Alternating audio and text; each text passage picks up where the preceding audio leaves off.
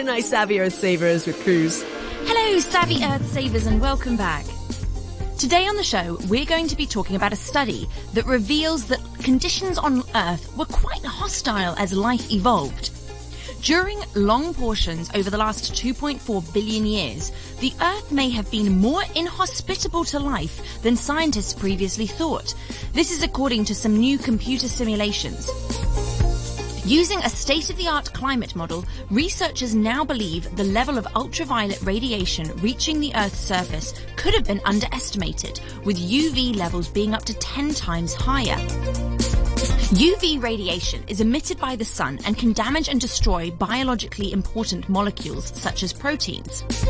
The last 2.4 billion years represents an important chapter in the development of the biosphere. Oxygen levels rose from almost zero to significant amounts in the atmosphere, with concentrations fluctuating but eventually reaching modern-day concentrations around 400 million years ago.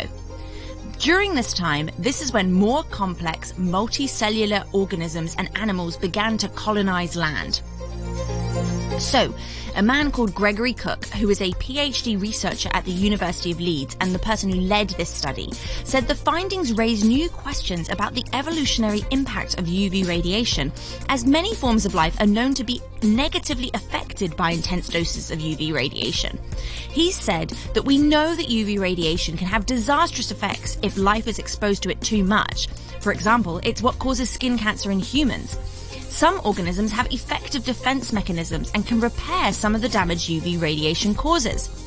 While elevated levels of UV radiation would not prevent life's emergence or evolution, it could have acted as a selection pressure, with the organisms who could better cope with the greater amounts of UV radiation receiving an advantage.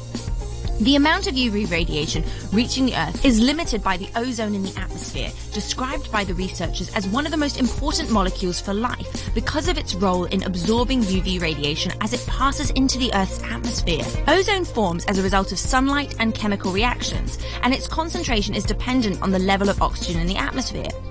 Now, for the last 40 years, scientists have believed that the ozone layer was able to shield life from harmful UV radiation when the level of oxygen in the atmosphere reached about 1% relative to the present atmospheric levels. Now, this new modelling challenges that assumption. It suggests that the level of oxygen needed may have had to be much, much higher, maybe 5 or 10% of present atmospheric levels. As a result, there were periods when UV radiation levels at the Earth's surface were much greater, and this could have been the case for a lot of Earth's history.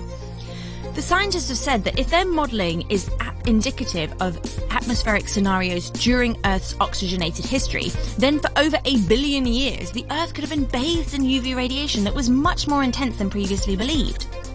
This has fascinating consequences for how we view life's evolution. It's not precisely known when animals emerged or what conditions they encountered in the oceans or on land. However, depending on oxygen concentrations, animals and plants could have faced much harsher conditions than today's world. We hope the full evolutionary impact of their results is going to be explored in the future. The results will also lead to new predictions for exoplanet atmospheres.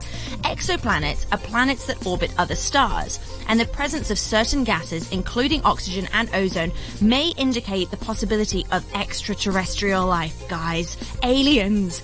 And the results of this study will aid in the scientific understanding of surface conditions on other worlds. Amazing!